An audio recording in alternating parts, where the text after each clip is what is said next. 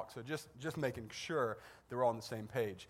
So the thing is that when you look at Jamie, who can do the Moonwalk well, and I don't try that. So, but when you look at it, it looks like in the Moonwalk, like you would be going forward, but you're getting pulled backwards. And I think a lot of times that's similar to what happens in our faith and in our relationship, is that we look like we're focused on going forward in this relationship with Jesus.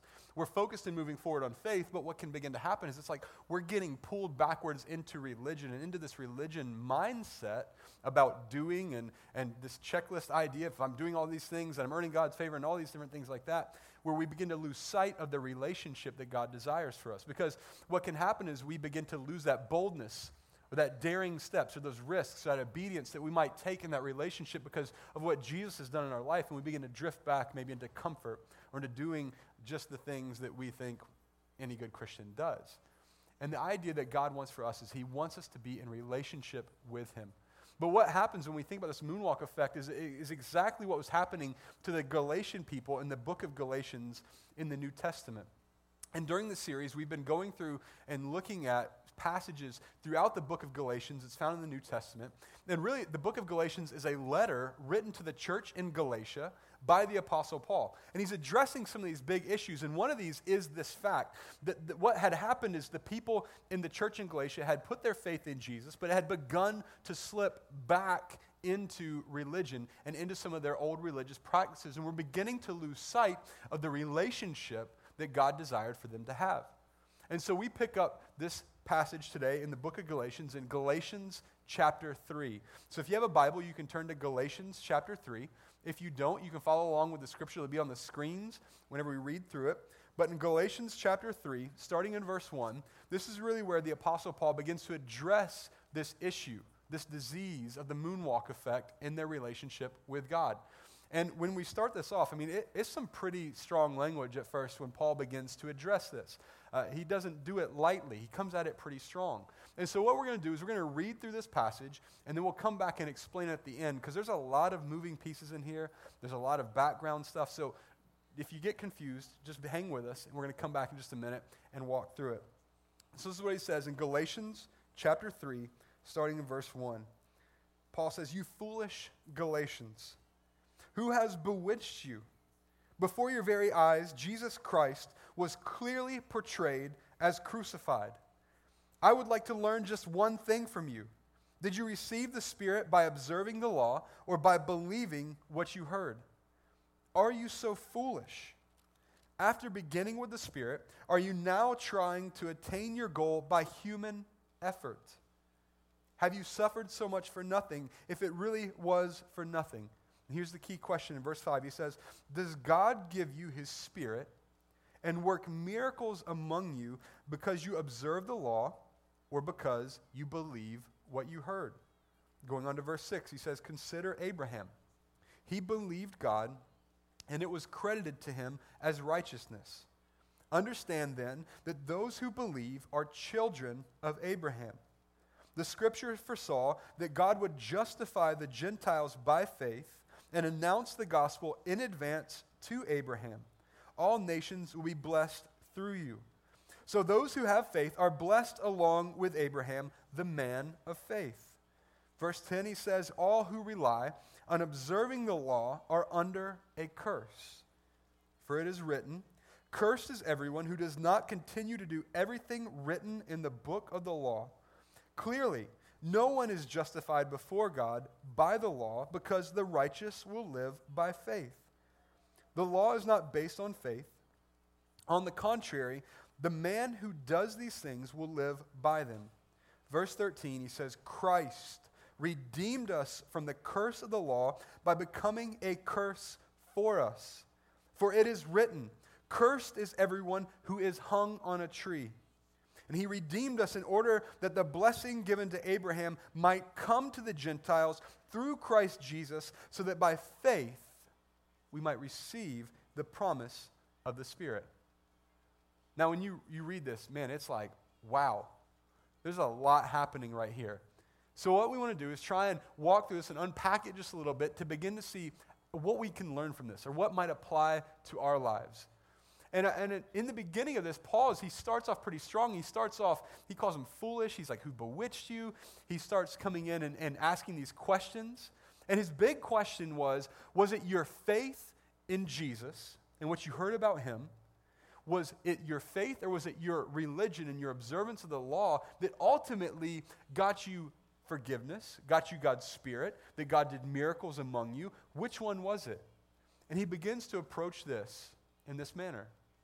And for us, I think, to understand why Paul is so strong in this and to go back to it, I think we need to walk through a few background items here. And going all the way back, even to the beginning of creation.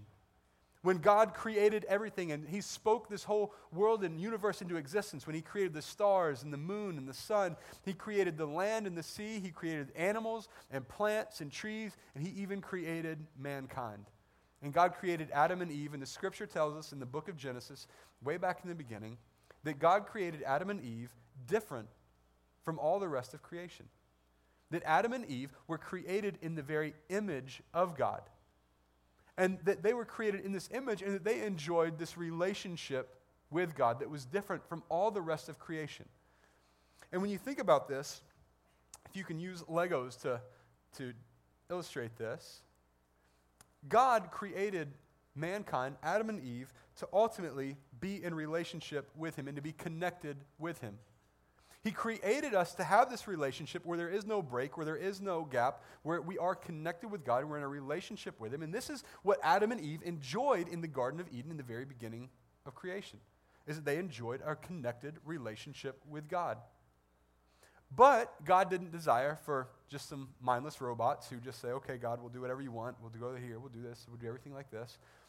But God put there in the garden, he put in there tons of trees, tons of fruit, tons of things for them to eat. And he basically told Adam and Eve, you can go anywhere in the garden, you can do anything you want, you can eat from any tree you want, except there's one tree. There's one tree that you can't eat from. And ultimately they had a choice because God said, if you eat from this, you will surely die. And they had this choice. Do we go ahead and do whatever, live in here and stay away from this one tree and obey God, or do we choose to reject God and go eat this fruit? And ultimately what happened is we see when we read the scripture that Adam and Eve ended up eating the fruit from this tree, and as a result of eating that, sin entered into the world. And when sin entered, the relationship that they once enjoyed with God was broken. That now they were no longer in relationship with God, but they had been broken, and that they were separated from God and in that relationship because of the sin. That it was the sin, that it was their placing their own desires before God. It was their disobedience to God that ultimately came in and broke the relationship and separated them from being in relationship with God. And this was a problem for Adam and Eve, but is a problem throughout all history. Even today, this is the underlying problem that the scripture points to, is that because of our sin, that we are separated from God. That it's our sin that separates us from him, that keeps us from being in relationship with him. And so we have this problem that we have to deal with and address in some way. But God, having created us to be in relationship with him, made a plan and a way for our sin to be dealt with. And this is where Paul begins to point out Abraham. Abraham was a guy in the Old Testament, in the very beginning of the Bible. And Abraham was a man of faith, as Paul describes him. And he had this faith in God that when God said something, he would just say, God, I believe you're going to do it, and he would do it. He didn't just say, sure, I believe that, and then just sat back. He would say, I believe it, and I'll do it. And it points out here, Paul points out that this is why God credited righteousness to him. That basically because of Abraham's faith, his belief, his actions that were driven by his faith, that God said, because of that, you're in right standing with me. And God comes to Abraham and he gives him this promise. He gives him a promise to say, you know what, I'm going to make a great nation out of you. And ultimately from Abraham, we see the Jewish people come from Abraham. But then God also makes a promise with him to say, you know what, there's a sin issue, and through your line, through the people that I start with you, there is a promise of a Savior to come who will deal with the sin issue that will ultimately then bless all the nations. And this is why Paul says in here that the gospel was foretold, this message of Jesus was foretold through Abraham and through this promise. And I think a lot about this promise, kind of like Christmas morning. If any of you were ever like me, a couple times, didn't happen a lot, but every now and then, a couple times, I got a picture for my Christmas present instead of the actual gift. Anybody get that? Maybe like none of, oh, wow, I'm all up here all alone. Awesome. So, I got a couple times my parents or something like this, like they were going to get me a gift, and they hadn't been able to get the gift yet, or it hadn't come in yet, or something like that. But there was a picture, and maybe there's the money in there, or a note that says, we're going to get you this gift, like the Lego pirate ship. We're going to get this for you for Christmas. This is a gift. Here's a promise of what we're going to give you, and we have a plan to get it. Well, in the same way, when God came to Abraham, he said, okay, I haven't made you a nation yet, and I haven't sent a Savior yet through you, but I'm making a promise that I have a plan that I will bring about. And ultimately, this is why Paul says that we are children of Abraham, or we share his faith or share his promise, because later as we see through Jesus, that Jesus was the fulfillment of the promise that took care of sin, and we get to inherit part of the promise of Abraham. So there was the promise. But now about 400 years later, after Abraham and after this promise, God sent to Moses and to the Israelite people what's called the law. And Paul refers to this several times in here when he talks about the observance of the law. He talks about those who are underneath the law are cursed. Sounds like a fun time. He's like, if you're underneath the law, you're cursed. And what the law is in the first 5 books of the Bible, we find the law that God had given, and it has things in there about like the 10 Commandments. Maybe you've heard some of these where you shouldn't murder, you shouldn't steal, you shouldn't have other gods before God, you shouldn't use his name in vain. Some of these different things like this in the 10 Commandments. And then they talked about religious practices, sacrifices, how to treat the land, different religious days, all these different things that the people were supposed to do. And so it may have been kind of like a law checklist. And, today we make these law checklists too in church. We're like, okay, I got to give 10%, go to church every week, I got to dress up for church. Of course. I got to pray for 30 minutes a day. I got to recycle. That's a big one. Don't steal anything. And we're thinking, oh, great, I can do these. Yeah, check. Got it. I'm good. But this is the thing with the law, and why Paul says we're under a curse, is because as we get going down this, we realize, oh, wait a minute. There's a lot more to it. The law is pretty extensive. I mean, some of the things on here, like I got to have a goatee, random act of kindness, I don't know, something like that. So we get going through this, and Paul says, look, there's no way that the law that God has given, that we can do it perfectly. And there's no one who is justified by the law. I mean, if you think about it, all of us are lawbreakers, not just of God's law, but also, I'm having a hard time folding this. I'm sorry. This is the first time this happened all day. Sorry.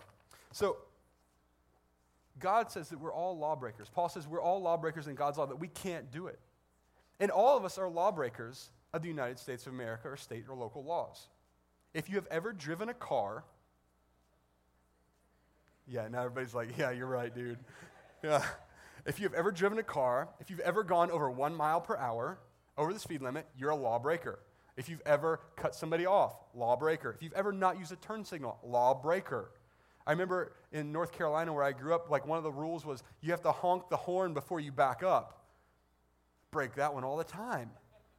Like all of us have broken laws, because what happens is just with driving, there's so many different laws that there's no way that all of us can be perfect at every legal driving law that there is. We're going to break one eventually. And what happens is when we break that, we no longer have a perfect driving record. But in the same way, when it comes to God's law, if we break even just one of the smallest things, then we're a lawbreaker. We're not perfect. And what happens is with the law, what it does is it points out our sin. The law points back to our sin, and the problem with it is that it's separating us from God.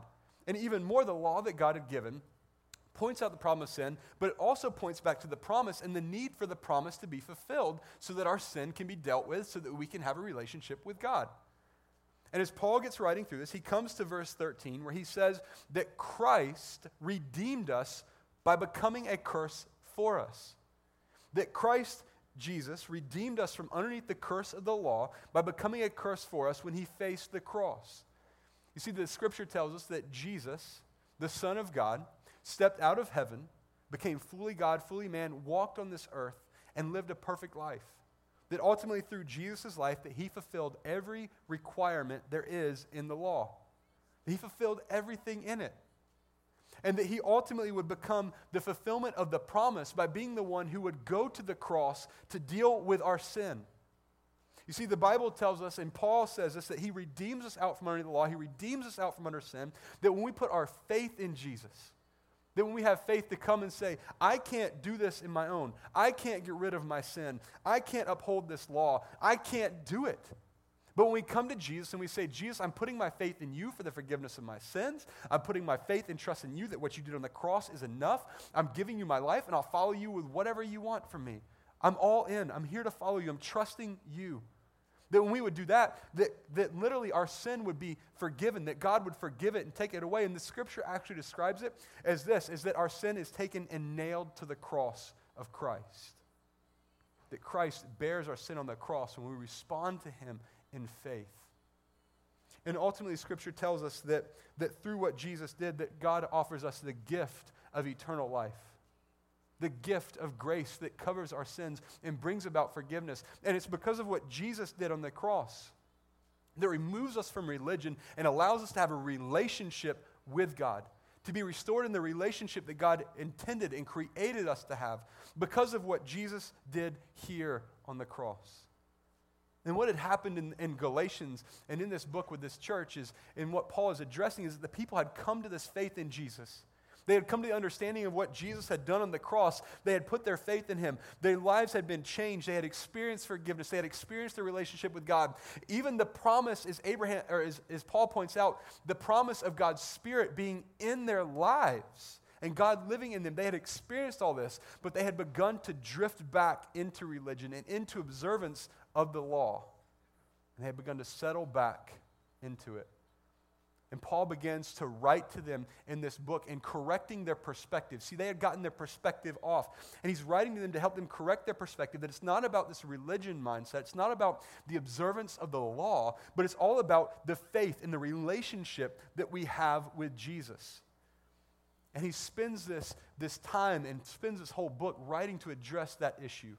And so many times I think that is where we're at in our faith in the church, is that we begin to come to faith in Jesus, but then we begin to drift back, or we just get stuck in this religious mindset of doing things, and we miss out on the relationship. And so for us, we want to talk about 4 key perspective shifts that we can make in our relationship that can help us begin to stay focused on the relationship aspect, not the religion aspect. And so the first of these is acting out of grace, not guilt. Acting out of grace, not guilt.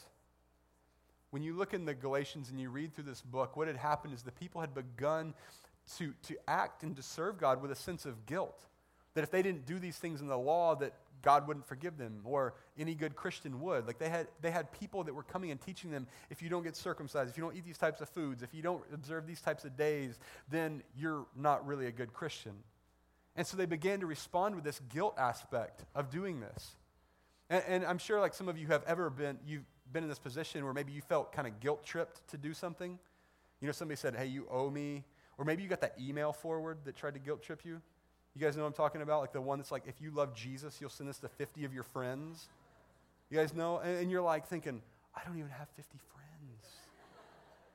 Oh, man. But I love it. Like on those emails, it's a perfect example of this. They try to guilt you into forwarding spam to all of your friends and coworkers. And people will do it because they feel guilty. They're driven and they're acting out of guilt to do that. And so many of the times we can approach our relationship with Jesus just like these Galatians and responding out of guilt. If I don't do this, then I'll feel guilty because a good Christian should do these things or do this. Maybe some of you bear guilt and you have a burden of guilt over some of your past actions, some of your past sins, and you question, man, how could God ever forgive me for that?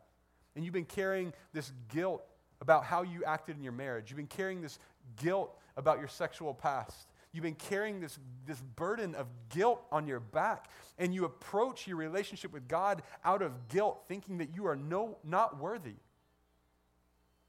When in reality, what Christ has done on the cross is extended to us grace, where Jesus has said, come to me, you who are heavy laden, you who are weary, you who are tired, bring your burdens to me, lay them down. My place is easy. What I will give you is rest.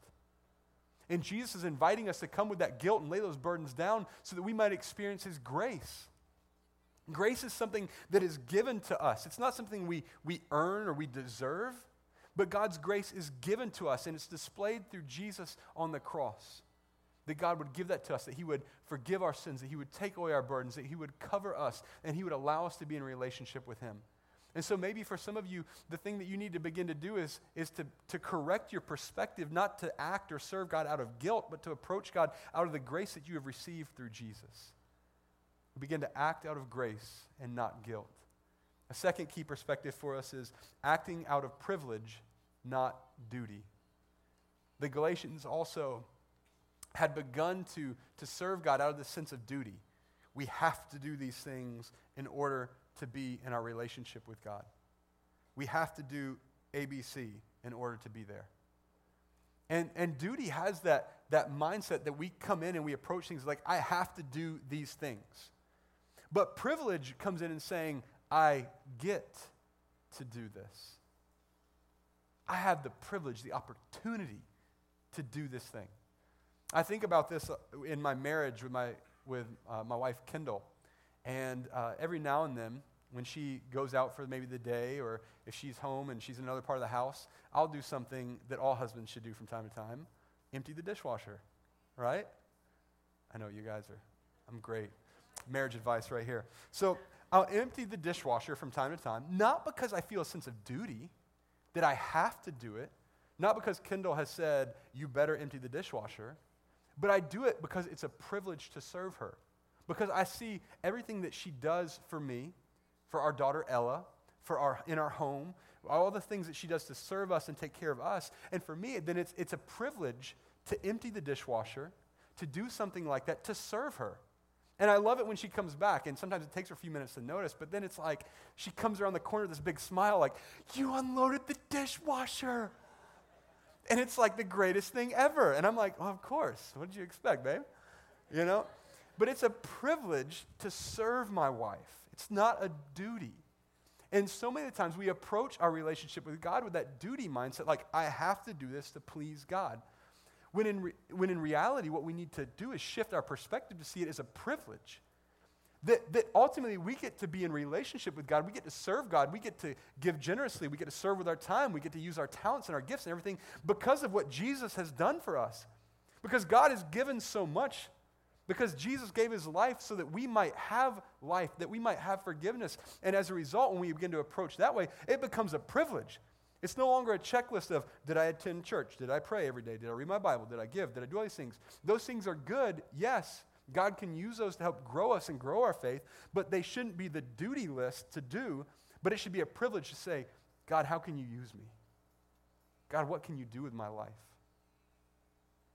Maybe for some of you today, your approach to your relationship with God, you need to shift that perspective to see it as, man, God has given me so much that it is a privilege to be used by God, that it is a privilege to be here today, that it is a privilege to do and serve my God.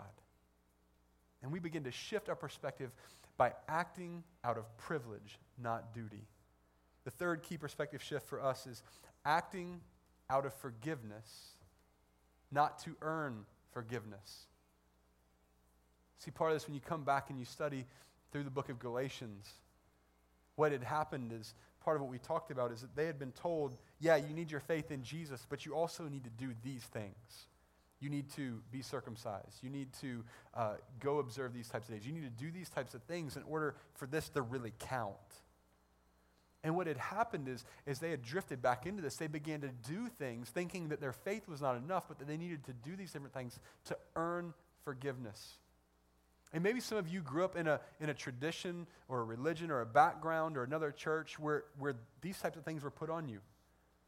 That you need to give this much to cover your sin, that you need to serve this many hours, that you need to say this many prayers, you need to go talk to this person. You do these types of things to ultimately earn your forgiveness. But what the Bible teaches us is that forgiveness doesn't come through me trying to earn it. Because if it did, there would be no need for Jesus to go to the cross. If I could earn my forgiveness and get my relationship back with God, if I could do enough good, if I could be perfect enough, then there's no need for Jesus to die and give his life. But it's because of what Jesus has done on the cross that when we respond by faith that we receive the free gift of grace and we receive forgiveness through our faith, that our sin will be taken away. It's that faith that now I am forgiven. And my response is now not to try and earn God's forgiveness, but it is a response because I have been forgiven. That it's because of Jesus that I'm forgiven, and now I'm going to serve God. Now I approach this relationship to say, God, I'm all in. That's why it becomes a privilege. That's why it becomes acting out of grace, because we realize the forgiveness that we have. Because we've been forgiven, now our actions and our serving and our words and everything is driven by the fact that we have been forgiven. And for maybe some of you today, as you struggle with this, you have this in the back of your mindset that like, I have to do these things in order to earn the forgiveness and the favor of God. And maybe for you, it's beginning to shift your perspective to realize, no, if your faith is in Jesus, that you have been forgiven.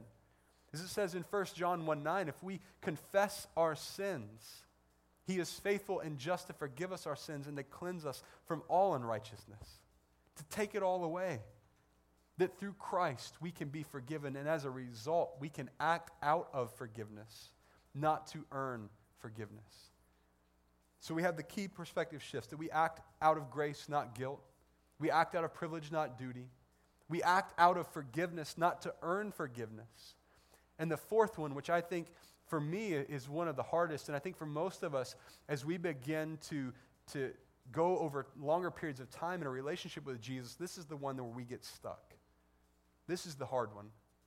It's that we begin to act out of a Spirit-led life, not a comfortable life. Act out of a Spirit-led life and not a comfortable life. See, the life that Jesus has called us to is a relationship. It's this intimate relationship with our God and our Creator who gives us purpose, and ultimately it says in the Scripture that He puts His Spirit within us. That it would be God's Spirit in us that is leading us, that is guiding us, that is talking through with us and guiding us through this life. And that we would begin to live in that. And sometimes the Spirit-led life, honestly, is not easy. It stretches us. God grows us. Anytime our faith grows, it's hard. Anytime we grow, it'll hurt from time to time. And we begin to grow, and we begin to step out in boldness. We begin to be daring. We begin to take risks. We begin to follow in obedience as God's Spirit guides us and leads us. And the Galatian people, what had happened is we read through the end of Galatians, is some of them had begun to fall back into observance of the law from their faith. They began to fall back into their observance of the law, ultimately to be more comfortable. Because when we read in this book, in Galatians, they had been suffering some persecution. They had been suffering some persecution and suffering from their faith in Jesus. And so some of them had begun to fall back into observance of the law and doing some of these different things so that they wouldn't stick out. They wouldn't be seen as different. That this wouldn't set them apart. And as a result, they were drifting back into religion. They were drifting back into comfort. Now, for a lot of us here today, we don't face the type of persecution that they faced in the early church. But for us, what this might look like is in the area, for example, of generosity. I think this is one of my biggest struggles and holds where God has been growing me over the past few years and continues to grow me. But when we think about this idea of generosity, what do we do with our money? That when we look at the law and we look back in the Old Testament and in God's Word, we find that the minimum standard was 10%. It was the tithe. That everybody would give what was required of them, that they would give 10% of all their income. Now, for some of you, if you're new to church, new to faith, and you think, wow, 10%, that's huge. I don't know how to do that.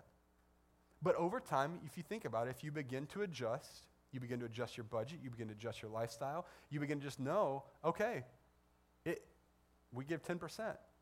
What can happen is it can begin to get kind of easy. Because if you budget for it, if you plan for it, if it's there, it's like, yeah, 10%, sure, got it, good. And what can begin to happen is in this relationship, we go from this relationship where like, God, it is a privilege and honor to give financially because you provided for me. You've offered forgiveness. You've done all these things. But as we begin to go, we begin to drift back into this comfort of 10% and think, yeah, I'm doing it, man. I'm in there. And when God comes to us and he's like, I want you to give 11 this year, you're like, whoa, time out, God. This is right here, right? 10%. No more. God's like, no, I want you to give 11. You're like, God, we talked about this, like, right? Like 10%. And then maybe later God continues to stretch you. I want you to give 12. I want you to give 13. I want you to give 14. Not out of this religious duty, but stretching and growing our faith. Maybe God comes to you and says, I want you to give to help set human trafficking victims free. I want you to give to be able to send missionaries across the world so that they can go tell about what Jesus has done for them. I want you to go and give more financially so that you can help start other churches in our area or in our country. And you think about this, when giving becomes this, when it's spirit-led, it stretches us. It's tough. It hurts. But there's not an area more where God can begin to grow our faith. Because now, instead of getting comfortable with saying, yeah, I'm giving 10%, we're good, we're budgeting, everything like that, it begins to stretch our faith, and our dependence on God begins to go up to a higher level. That now we have to depend on God even more to provide. We have to depend on God even more to meet our needs. And God begins to stretch us out of our comfort so that we follow him with a spirit-led life. And for some of you, what this might look like is in your relationships even. Maybe there's some of you that need to deal with some type of conflict or some type of forgiveness issues in a marriage or in a relationship that you have, and you haven't dealt with that because that would be uncomfortable. That would force you to get out of your comfort zone, and God's been dealing with you in it and prompting you on it and saying you need to get this relationship clear. And when we begin to act out of a spirit-led life, we're willing to say, God, when you call me to give, I'll give. When you call me to talk to this person about this issue, I'll talk to him. When you call me to tell somebody about Jesus, I'll do it. When you call me to go, I'll go. Whatever you want me to do, God, I'm all in. I'm going to follow you because of all that you've done in my life through Jesus. Because of everything that you've offered me, because of the forgiveness, the grace, I will do it. God, I surrender all to you. And that's when we begin to live in that spirit-led life, and we begin to get out of the comfort life. And this can be hard for us. But maybe for some of you, the thing that you need to do today and this week is to begin to check your heart and say, have I gotten comfortable? Is there something in my life that God is saying, I want you to do this? And you're like, no, God. This is you can't touch this spot. Like, this is mine. This is my money. This is my time. This is my relationship. God, you stay over here. We'll stay here. We're good. Maybe there's an issue that you need to deal with in that, and to get with God and say, God, whatever you want from me, I'll do it. And begin to shift your perspective to a spirit-led life versus a comfortable life. I think about this, and I think about what Paul is writing in this perspective, that can you imagine for us how much different our life could be if we began to get focused on the relationship and we began to not be focused on the religion and the doing? Maybe for some of you, you're here, and this is the first time you've been to church. Maybe it's the first time in a long time, and this is the first time you've ever heard Jesus explain like this. Maybe others, you grew up in church, and this you checked out, and this didn't make any sense, but now you're like, wow, I understand what God did. And I think about this. Imagine how your life could be different, knowing that by what Christ has done for you, that you can have forgiveness, that you can have a relationship with God where you can find purpose, where you can find life, where you can have hope and peace. Where your past sin and burdens and guilt that you've been carrying and dealing with and your past struggles, that now Jesus is offering to take those from you. Imagine how your life could be different. Imagine for those of us who are followers of Christ, you said yes to Jesus, how much different could your relationship with him be if you began to not function out of guilt, out of trying to earn your forgiveness and out of duty, but you began to see it as a privilege. You began to see it as living out in the grace that you've received. You began to see it as you're acting because of the fact you've been forgiven. How much different could your life and your relationship with God be? Think about this. Think about for us as a church and for us as individuals, if we began to shift to living a spirit-led life and began to not say, God, I want to be, not to be comfortable, but say, God, I want to be used by you. Can you imagine what God could do through us as individuals, through us as a church in our city and in our area and even in our country as we begin to really pursue after him and say, God, we will not be a group of people who want to be comfortable and sit back, but we are be a group of people who, God, we want to give you everything. We want to be spirit-led. We want to give when you say give. We want to go when you say go. We want to do whatever it takes, God, to follow you. And wherever you're leading us, we will follow unabandoned. We will give in everything to come follow you. I mean, if we all begin to approach that, if our church began to have that attitude, each of us individually seeking after God, you can imagine what God could do with our church. You can imagine what God could do in our lives, in your family, in your workplace, in your friends. I mean, you can imagine the things that God can do if we begin to shift our perspective to approaching God in the Spirit-led way. And if we begin to say, God, I want the relationship, I'm focused on the relationship, help me keep from drifting back into religion. See, Christ died to bring us a relationship, not to bring us a checklist. Maybe for some of you today, that's where you need to start, is with that relationship with Jesus. You need to start by today talking with somebody, or maybe stop by our Connection Center right out in the main lobby and just saying, hey, I just need to talk to somebody about a relationship with Jesus. We have people there that'll be there to talk with you, that want to help resource you, they want to give you tools and pray with you and help answer some of your questions.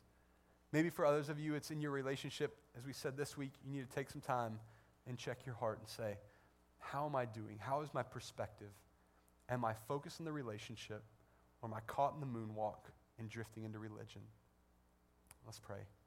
God, I thank you so much for today. I thank you for Jesus.